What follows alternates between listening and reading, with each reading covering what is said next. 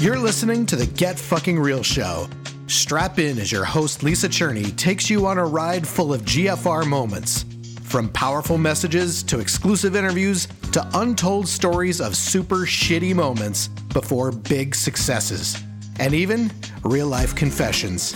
Lisa's been mentoring millionaire entrepreneurs for over 20 years, coaching top coaches and tapping her mighty woo-woo side to mentor the best of the best spiritual peeps. It's time to bring on the straight talk from successful, soulful entrepreneurs, inspiring you to live without regrets, to create your legacy, and be unapologetically you. And now, it's time to GFR. Life is too short to be a slave to your own dream, 'cause I'm working too hard and I want to feel so alive. I jump out of bed because I love my life. Living on my terms, I know that I will thrive. Being myself, clarity will arrive. So I'll stand out and be J-U-I-C-Y. Stand out and be J-U-I-C-Y. Welcome to the GFR show. I have a question, as I like to always kick us off with. And my question today is, do you believe everything happens for a reason? It's really a central theme to the show when you think about it, because we're operating under the premise that these stories of struggle are preludes to purpose and mission and fulfillment in life. And that's one of the things that keeps me going with the show, is that if you are experiencing a shitstorm in your life, that perhaps listening to the show will have you have hope that it's for a reason, it's for a purpose, that you will be able to make sense of it at some point. So today's guest is no stranger to that scenario. Her name is Vivian Glick, and she is a recognized leader in global issues facing health, education, leadership, and particularly the vulnerability of adolescent girls and women around the world, Africa, India, United States. And she didn't come to this by accident. She came to this through her own traumatic childhood experiences that, when the time was right in her adulthood, this is how the expression of her life purpose became clear. I love our conversation. I've known Vivian for a long time. She is a best friend of one of my best friends. And so we've known each other, but we haven't spent a lot of time in one-on-one conversation. So I selfishly, when I saw her a few months ago, I selfishly invited her on the show because I wanted to hear more. I've been in many fundraising events and experiences where her Just Like My Child Foundation was being featured as the beneficiary. So I've heard her sort of origin story of how she birthed her foundation.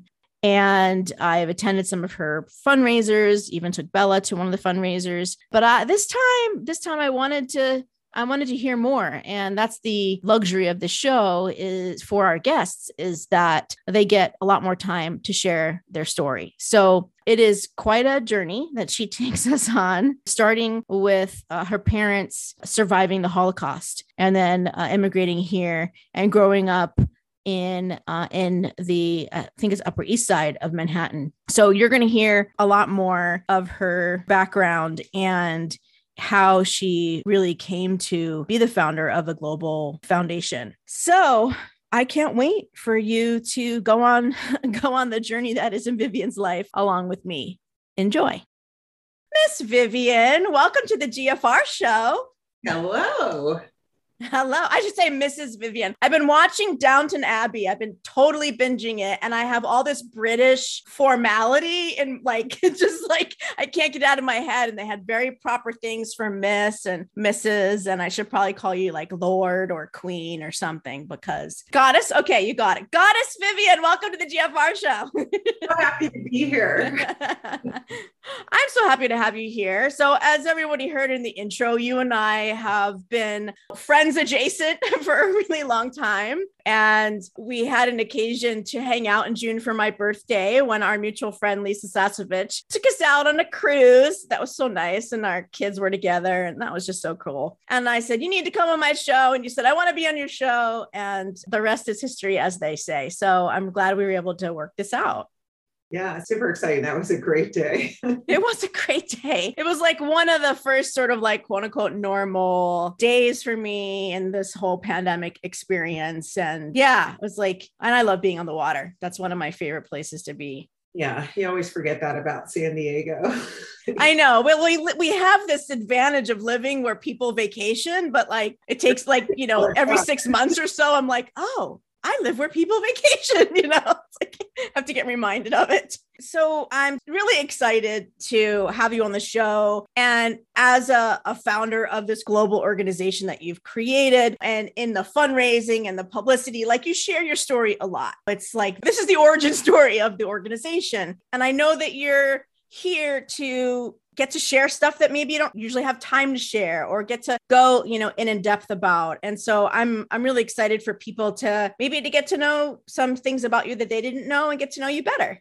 Yeah, I think that's great. And I mean, just even in creating an origin story or coming clean about your story, I think that's such a huge opportunity for anybody to be able to do. And so, like you said, I tell the story over and over, but for me to even get to that point was a huge leap of trust that I would be accepted for it. Yeah, that's a good thing to remind. Yeah. Like people, you weren't even sure if people would care. Yeah, because I'm doing all this work. I want to talk about the work. There was definitely a long period of time where I never talked about myself or any of the why, because I was so convinced that I had to prove why the work we were doing was so important. And it wasn't until I came clean about my story that I really was able to build the organization ultimately. I love that. I love that you shared that, because here on the GFR show, sharing traumatic stories and origin stories is sort of like our norm. And I never forget that it takes something. But I think I came with a preconceived notion about you that like, because I've seen, that's who I know is the person that just share, that openly shares their story. So I think it's a good reminder to us that even when we see people that seem comfortable, that it probably took something for them to get there to start to tell that story. Well, and I think also it's a huge opportunity for growth to realize that story is, especially in business, is what connects us all. Totally. I mean, this whole show was inspired by like, let's normalize the struggle that in my observation in my 20 years seems to be required of people that are doing great things in the world. Like they've been through shit. They got to go through shit. They got to talk about the shit, to really move on to birth like the next iteration. And then that experience, how that really fuels it. I wanted to normalize that because when you're in the shit, it sucks and you can't make sense of it and you don't know what it's all for. And it could feel, very disorienting and very like disheartening. And so, that's really the intention of the show, is to share stories so that people know that their story has meaning and will have even more meaning than they could possibly even imagine. Yeah, that's beautiful. I want to go back to somewhat of the beginning of your story and your childhood, because I think that people's backgrounds matter and we're all so diverse in our backgrounds. And it so makes us who we are today, whether it's I'm going to make sure that I am not my parents, or I'm going to be different than my experience, or I'm not going to let that hold me back, or whether we kind of use it as inspiration and say, I want more of that, or I want to be more of that. So where do you feel like you fall in sort of that scenario? In terms of my childhood? Yeah. Well, I think like you were saying, I think a lot of my childhood was like, oh, this is like an eternal tornado. I don't know how the hell I'm going to get out of it. But, in looking back on it, there were so many things that, of course, made me who I am and kind of put the drive and purpose in me, and then really contributed to who I am, like in terms of cultural awareness. Yeah, no, I mean, at the end of the day, it's all good. Especially living in the time we're in, if it doesn't kill you, it'll make you stronger for sure. I think any part of my childhood I could point to and say that all made me stronger. Yeah. Yeah. Take us to a part where at the time you didn't know it was going to be for good. Oh, that's a really good question. So I think one of the things is I grew up on the Upper West Side, what was considered Spanish Harlem at the time. That's in New York, everybody, for those of you that don't have that. Sorry. I'm back east, so Upper West Side, I immediately know what you're talking about. In Manhattan. Yeah, my parents were both refugees from World War II. They both survived the Holocaust, and they weren't in concentration camps themselves, but They scooted around Europe, avoiding the Nazis and the Gestapo at every single opportunity. I have no extended family as a result of something that happened, almost 100 years ago, well, 80 plus years ago. I always say that the Holocaust never ended, because in my family, there was so much trauma that was not addressed at all. It's basically like I was living with two Anne Franks, Yeah. that had lost so much, were taken out of school, were, just lost every part of the foundation that they had in terms of a home, going to school, the grocery store, et cetera, et cetera. So that's what I was born into. And on the Upper West Side of Manhattan, where there was just an enormous amount of diversity also. And we were very, I do talk about this in my origin story. We were very poor. We ended up on Medicaid and on food stamps. And I've got to say, the safety net in this country really taught me an awful lot about being able to give people a hand up. I won't go into it, but I did have an injury when I was 9 or 10 years old. And without Medicaid, I would have lost my leg. I mean, that was a whole nother sort of education of Vivian, just all these pieces were in my head. But I think that the part that really got the most interesting for me was I went to public school until I was in 5th grade, and I was the tallest kid. I was the youngest kid. I had skipped a couple of grades, and somehow these bullies decided that because I was younger, it meant that I was stupid and I had been left back. So I had gotten picked on even more. And finally, my parents figured out how to get me into a private school. And then here I was, this very poor girl in a very elite situation, having an awful lot going on at home that I had to hide. Yeah. From the rest of the world. And I think that those moments of, I don't quite know if it was an imposter syndrome, but to your point of like, how am I going to manage this? How am I even going to negotiate this situation of showing up in a peer group where that really is nothing like me, and negotiating that with this never ending tornado going on at home where, I had a father who was alcoholic. He was the original opioid addict, Yes.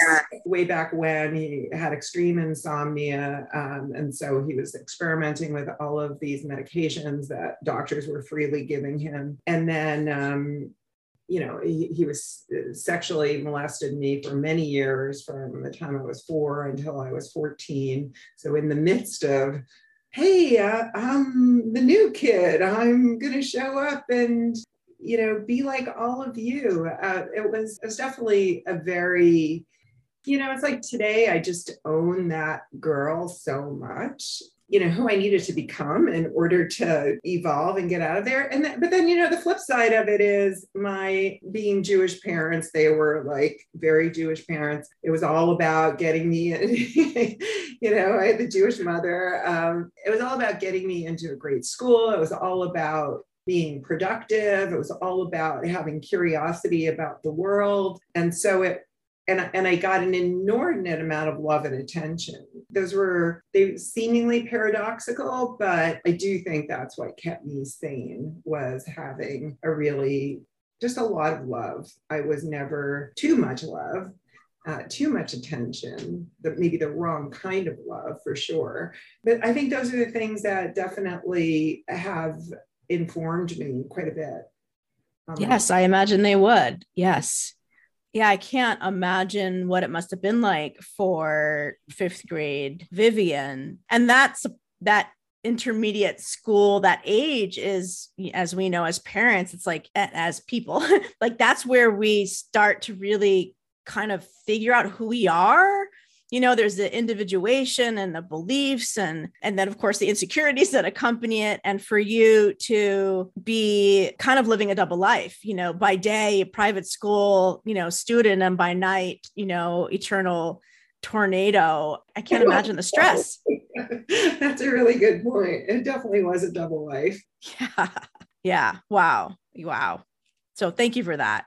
You said you lived in that Upper West Side at the time was super diverse. I'm doing a lot of work with myself around my own social justice and racial equality values, and a lot of study. And I feel called to ask what it was like to be in a diverse neighborhood, with, Jewish parents who survived the Holocaust. How did they hold, in your viewpoint, people from other races? Well, they call New York the melting pot. And I think that's one of the great things about New York. And I think it's one of the reasons that I ended up, being called to Africa. And I honestly don't know how to answer that question, because that was my community. Like, it was my neighborhood. We were, at the time, the issues about race and equality were more about housing and, how the landlords were taking care of the buildings, and, how to get the public school system to serve all of the kids, because we were all in it together. There was no separation. So, it was like we were just in this ocean. Maybe I was an orange fish and there was a yellow fish, but it was like, hey, we're all in the same ocean. And my mother ended up going back to, she was out of school from third grade until she came to the US. And then because of the Holocaust, and then she ended up getting a graduate, her GED. And then she went to college and she got 2 master's degrees. And wow. She started teaching in the public school that I was going to. And I mean, all of her colleagues were Puerto Rican or Dominican or Black, so I just grew up loving these women like they were my other mothers. That was it. Yeah. I mean, and like we were talking about at the beginning, it kind of like could go either way. People that were persecuted, like your parents, could either embrace other people that are persecuted and were different and be like, hey, we're all in this together, or they could have gone another way. They could have huddled up and not spoken to other people that look different or were different, or, as people that are different for whatever reason, there's comfort in being with the same. And when you experience discrimination or persecution or racism, it could affect you. I think it could affect you in lots of different ways. So I'm glad to hear that you had that experience of kind of feeling like we're all in this together, and obviously contributed to how you are showing up for, World Hunger and Girl Power, your Girl Power project and all of that. So I think that was a pivotal choice. I don't know if it was a conscious choice on their part, but it was a pivotal choice they made that impacted you. Well, I think at the time we were just like, I mean, honestly, I think it was just like we were all in it together. It's like there was so much immigration. There were so many different pots of refugees, and then people who had been there already, that it was a lot of a shared experience. And that's kind of how I envision the world, I just one aside, I was very young, but I remember the day that Martin Luther King was murdered, and my brother was just about to be bar mitzvahed, and we were, he was rehearsing, and we came out of the little synagogue that we belonged to, the Association of the Yugoslav Jews Living in the United States of America. That was the name of. Wow, that's catchy. Yeah. And there were people crying at the bus stop. We were waiting for the bus, and there were people, and we were like, what happened? And this woman told us, and we were all crying, all like just a collective experience of the moment we were in the country, with the civil rights movement and living in the Northeast and all of that. It was very, very pivotal. Yeah, thanks for sharing that story. Yeah, such a vivid picture of thoughts and the culture of where you were at the time. Yeah, Manhattan, I imagine, was a different place, and being in the South at the time, and glad your parents wound up there, and you got to have that diverse experience. How did fifth grade Vivian get along in this private school? Did she go through that private school till graduation, and what was that like?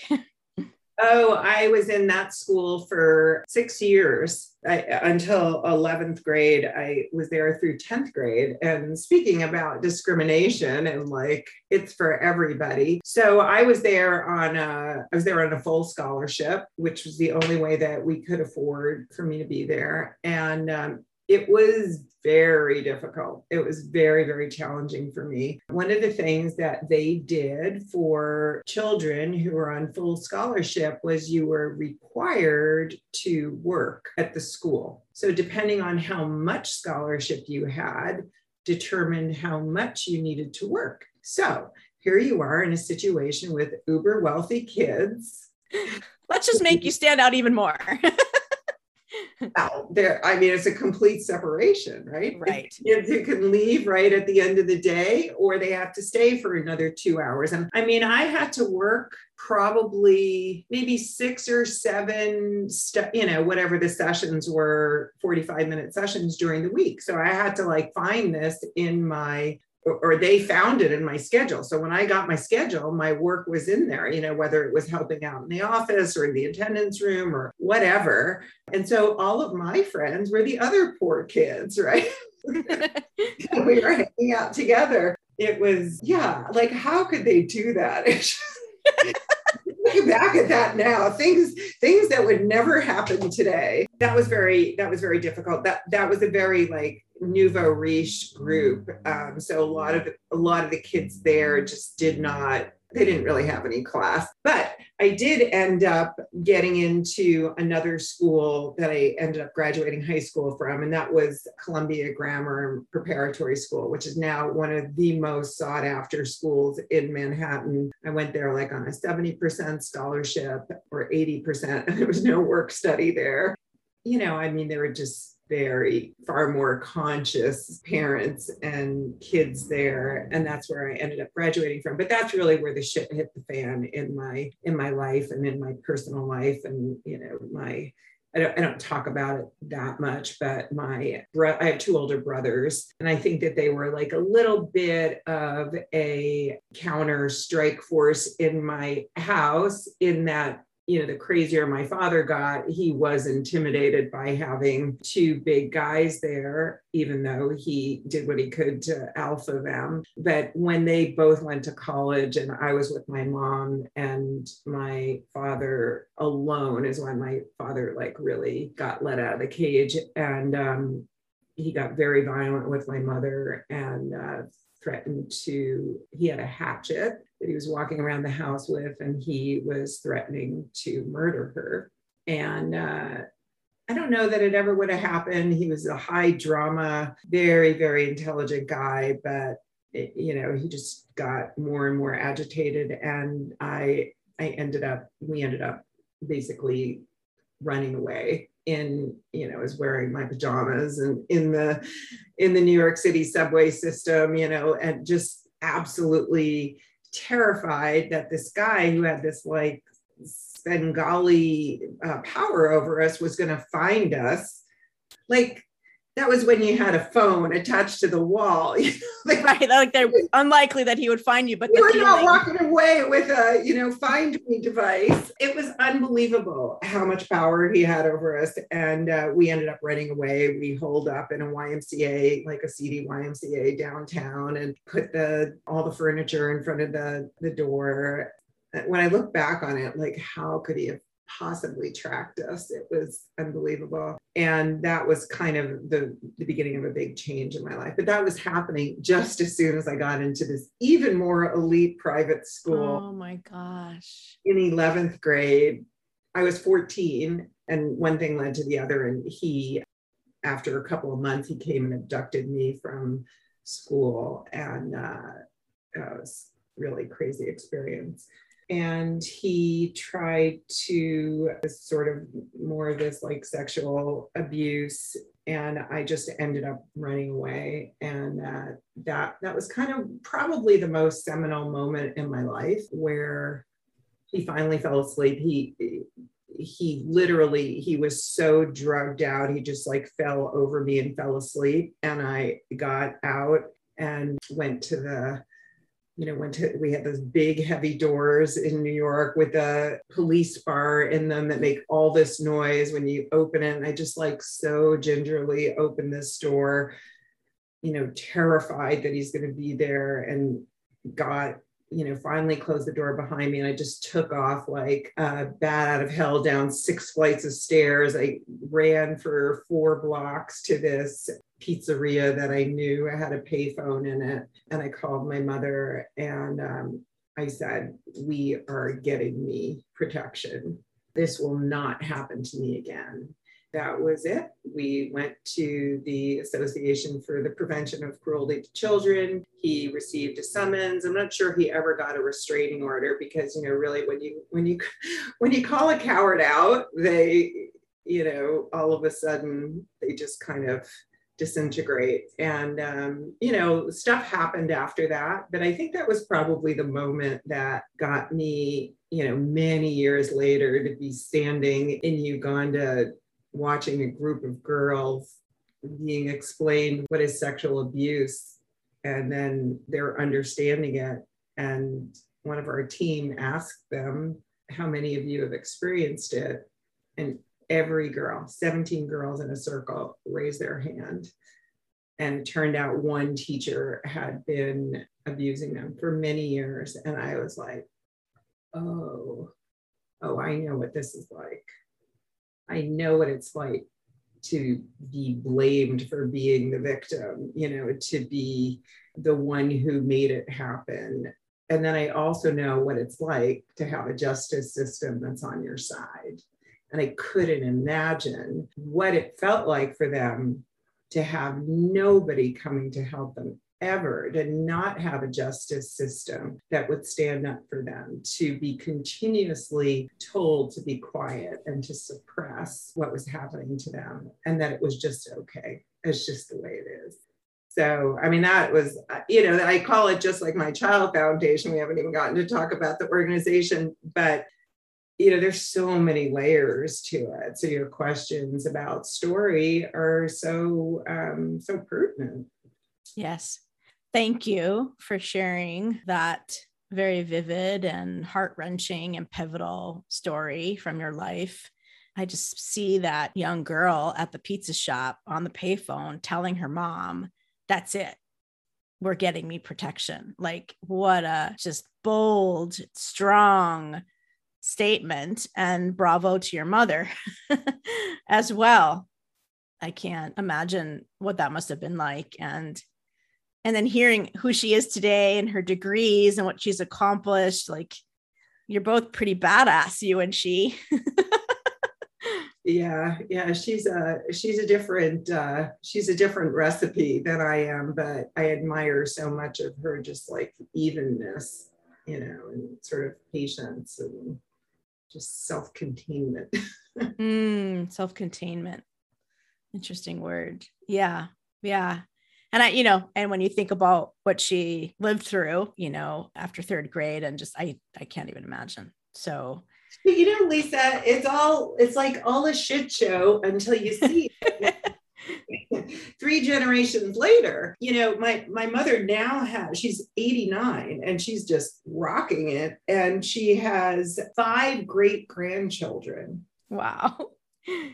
Some of who will at this point remember her no matter what. But, even for my son, who just went to college, he had the opportunity to interview her, like, as though she was part of like Spielberg's Shoah Foundation, because nobody came to interview my mom. It's changed his whole life, transformed his whole understanding of the world, and my nieces and nephews also. So in a moment now where we're looking at things like, diversity and inclusion, everything that's going on in terms of the pandemic and people's reactions and whatever to it, there's something that's really valuable about a historical perspective and the responses, and that there's a longevity to it. Because, not to go off on this, but could you imagine when we're looking at like, how are our lives going to be upended by all of this, and have they been upended, et cetera? But could you imagine being in a situation, and it happens to so many people around the world, where your way of life, which is so amazing and beautiful and cherished, and you have access to food and education and family, is completely torn out from under you? Would you be able to imagine that there was a time that in the future where there would be peace and a coming together and a common ground for civilization, or where you live to have, and for a democracy to guarantee your freedom? And like, I'm sure when she was 7 years old and the shit was hitting the fan, it was like, this is it. Yeah. There is no morning after. So I think we're going to have a morning after. We are going to have a morning after. We are. And I really appreciate the perspective. And it's so much of what I'm about. I believe everything happens for a reason, or there's a reason for everything that happens, however you want to put it. It sounds Pollyanna. And I just say, you know what? It makes me feel better about life. I will not be going insane, or doing anything drastic because of that belief. It serves me. And like every story that we share on the show confirms it, that it all does have a purpose. And when we are in the depth of it, like if I am Jewish too, I'm not super religious. I'm much more spiritual. I kind of consider myself more culturally Jewish, but I'm very, very spiritual. And I feel like the most foundational spiritual principle I have is that if this is happening, it's supposed to be happening, period. If this is happening, there's a reason, there's a purpose. And sometimes it's the only thing that keeps me from, I'm not going to use any hyperbole metaphors here, because there's lots of people that have tried to commit suicide and all that we've talked about on the show. But like, it's those moments like that. If I didn't have that, it would be really, really dark if I didn't have that belief. And so I just so appreciate your reflection of that, your life experience of it. Thank you just for sharing all of those vivid moments. And then there you are in your beautiful San Diego home, one of 2 San Diego homes, and kid in private college, and like all the trappings of success, as our last guest said. She was a successful eye surgeon and completely depressed, right? It's like you have these trappings of success, but it really doesn't mean anything outside of the experience that you have of it and in it. Exactly. Yeah. So I want to talk a bit about the birth of Just Like My Child. And so Vivian gets to go to college and has some level of safety, I imagine, in your life that you didn't have before. And you get married. And I imagine there's sort of like a vision for what you wanted your life to be. There was a big gap in between. Yes. Feel free to fill in what you would like. I like that story. I'm going to go with it. Okay. Sorry, what was your question? the foundation that you created that you've have had so much success with was birthed after trying to have a child for a long time. And so if you could just take us to like just before that, like, but you know, the life that you had and the career that you had. And I imagine that awesome things like creating a foundation happen when something happens, right? Something happens to inspire that or create an opening for it. So if you could just share a little bit more about sort of who you were, where you were, and then how the universe invited you to create the foundation. Yeah, sure. So I went to college. I had a couple of careers. Most of my background ended up being in healthcare and healthcare marketing. And I ended up, after many permutations of hitting the glass ceiling in corporate environments and not being exactly cut from the cloth of being the good soldier in you had things to say. I imagine.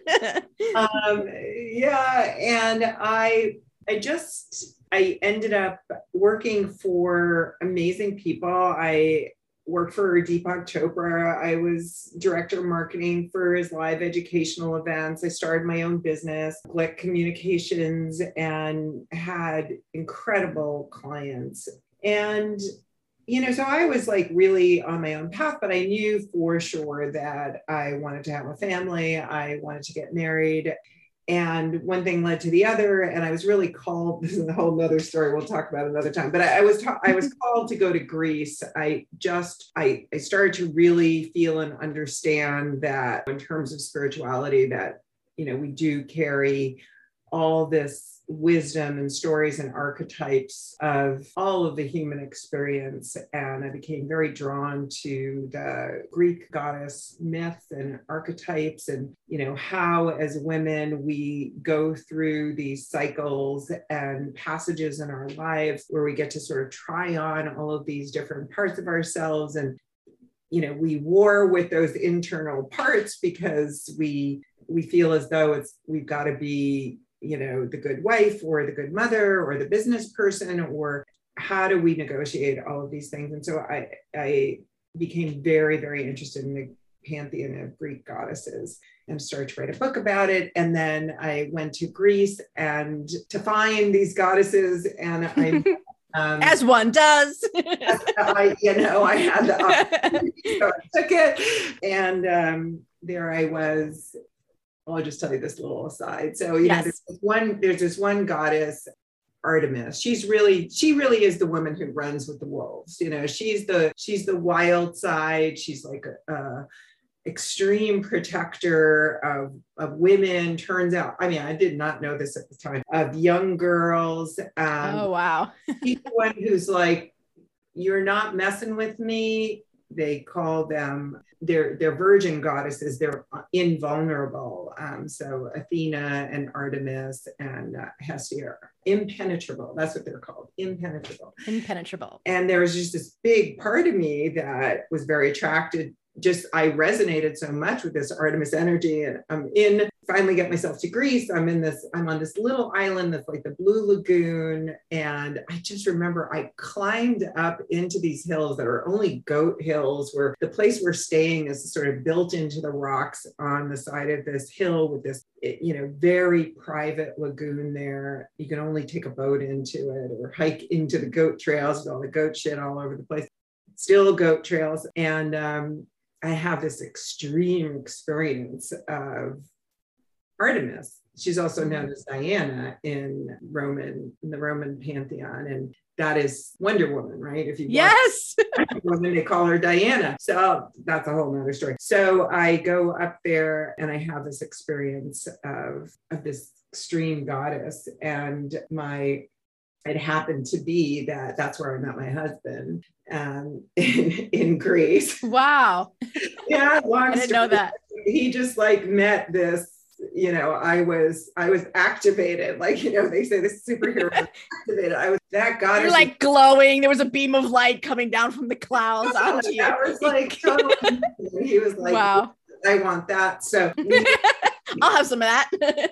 we ended up coming back. Long story short, we got married. I had my first kid, Zach. And then after Zach was born, I had a couple of back-to-back miscarriages. And, by then I was pretty much like, I can make anything happen in my world, But there was a really, really dark time in my life where after the second marriage, I was like, after miscarriage, I was like, what the fuck? Like, what am I supposed to do here? So I had Zach, which was like this enormous heart opening and really just this sort of like waterfall of love that just didn't stop. And I wanted more of that.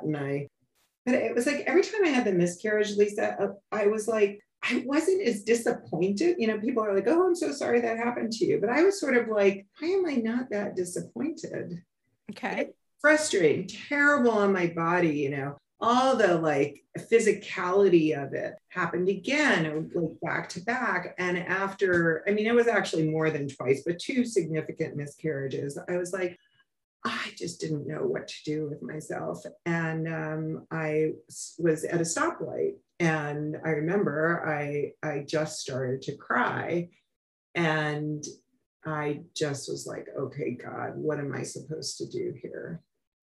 And I think that the part that was not so upset was like, I want a lot of kids. I want 10,000 kids. I don't just, this one kid is a lot of work. So how could it be that he has so much and there's so many kids who are just as precious, who don't have anything? They don't even have a chance at life, let alone all of the things that we just take for granted. Healthcare, education, food, water. Yeah, when I hear you say like that, it wasn't as like heartbreaking as sort of like the external people expected you to be. It was like you could feel like my reaction to it isn't quote unquote what it's supposed to be or whatever. It sounds like that you had this sort of sense of like there was a incongruent order of magnitude. It was like this, I'm upset, but it's what I want is so much bigger than this, that this upset doesn't even represent sort of like what I'm really feeling is what I really want. Does that resonate with you as sort of like, there's something bigger here. It's not just about not having to have another baby. There's something bigger. And I think that something bigger was like all those pieces of my life were coming together, like that, growing up with that awareness that what's happening, just because something isn't happening in your front yard for you to see doesn't mean it isn't happening. That every 30 seconds a child was dying of a fucking mosquito bite, that there were 20 million people that were orphaned 20 million people who had died of the AIDS virus in Africa. Like nobody's talking about this. And all those things just were kind of happening in my brain at the same time. It was at like the traffic light. Well, it was sort of this collective time of like 3 or 4 months. And then I just started looking at one thing and looking at the other thing. And, there were some really, really seminal moments where I'm like, do we adopt? Do we, Angelina Jolie had just adopted her baby from Ethiopia. And I knew what the orphan situation was there. And I started waking up in the middle of the night, hearing babies cry on the other side of the world. And I was like, I got to do something. Wow. And that's like the Artemis activation, right? She's like, totally. I'm coming. Yes. To you.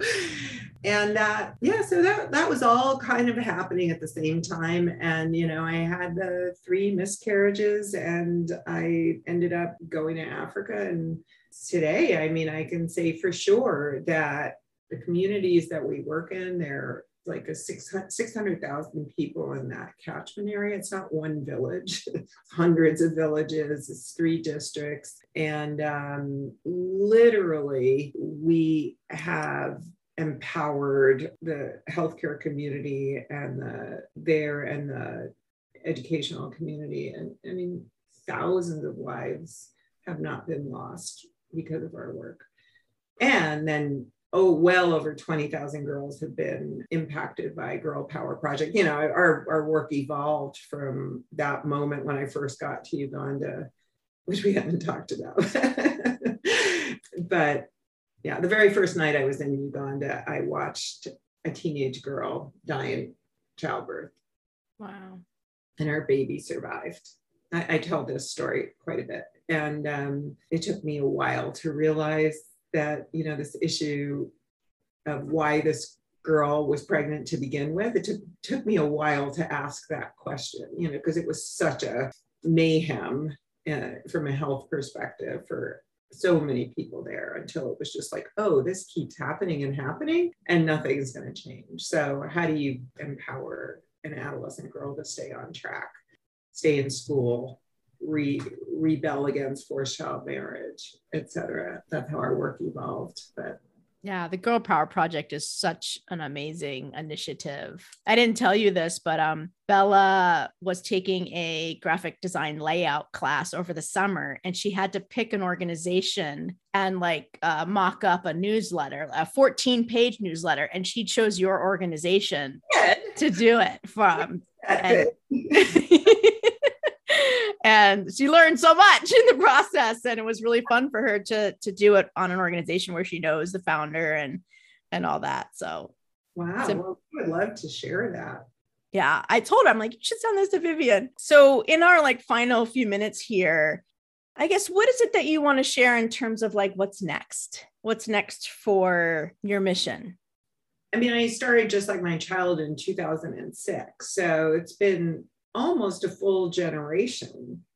I mean, it's crazy. And we've seen, and in that time, you can really see tremendous impact. And our commitment has never been to own any of it, right? It's always been to create solidarity with the community, to work with them to create best practices, to give them perspective and skill set they can incorporate into their way of teaching and education. And so I'm tremendously proud of that, because I mean, if I can digress for a minute, there's just so much pushback around the world right now, and how you do things and how you implement things. And I just feel like from the very beginning, the biggest payoff that we've gotten is in creating these relationships with ultimately women on the ground, and just locking arms with them. Kind of like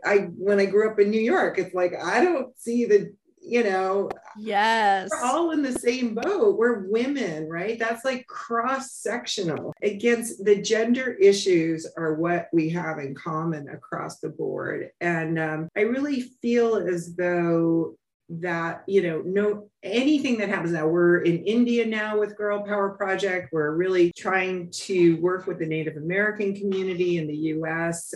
I love the power of the goddess energy, that we all have to just break through, protect the planet, protect the kids, protect relationships. And I think that's ultimately at the core of my personal mission, is to just find ways to continue to engender that power that all women have, that is supernatural. It is supernatural.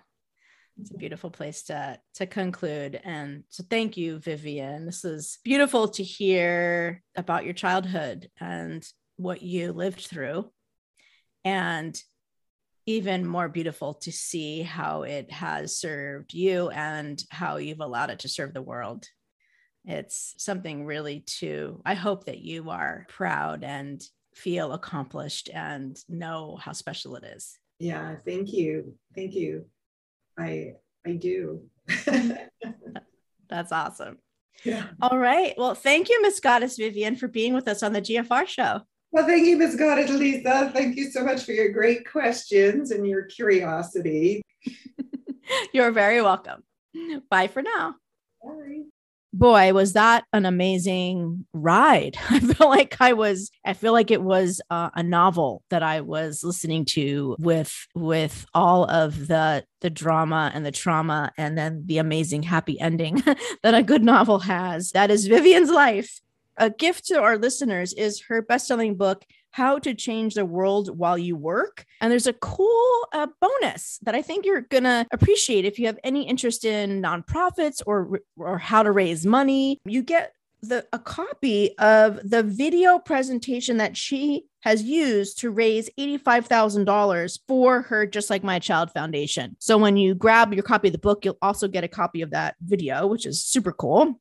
And also, we did a unique bonus segment for a GFR squad. You heard her talk about her cool goddess sort of encounter story. Well, we did a segment called What It Is Goddess Energy and How Could It Benefit You? And I really love her take on it. It's very, very cool. And I kind of thinking differently now about how the different types of goddesses can help me connect with different parts of myself. Anyway, if you are not a GFR squad member yet, it's only $20 a month. And we actually meet monthly and we pick a commandment of the month and we talk. That's my Jersey accent. It's just a really great way to be around a cool group of people who are committed to get fucking real in their lives. So to join us for the GFR squad, which I hope you will, go to gfr.life/squad and we'll get to hang out every month if you'd like. And you get access to Vivian's special bonus goddess segment, along with every single other guest we have has done some really unique bonuses. So that's super fun. And then one last thing, if you have not grabbed your 12 GFR commandments, please do that. Also link in the show notes. Vivian's favorite was number 3. Don't worry about being normal, proper, or polite. So go ahead and subscribe to the show if you're new to us. If you are, welcome. So happy to have you here. I bet that you are here because you're supposed to make a bigger impact or help more people than you are, or just have hope while you're going through the shitstorm that is life. To know that it has a purpose. And I would love for you to subscribe to the show. Wherever you might be listening to this, in Apple Podcasts, Google Play, Spotify, iHeartRadio, or if you're even listening on my website, I recommend go to a podcast app, look up the show, subscribe so you don't miss any of these amazing stories, because it's here to keep you motivated so that you make the difference you're supposed to make. And that will make me feel like this is all worth it. Until next time, so glad you were here.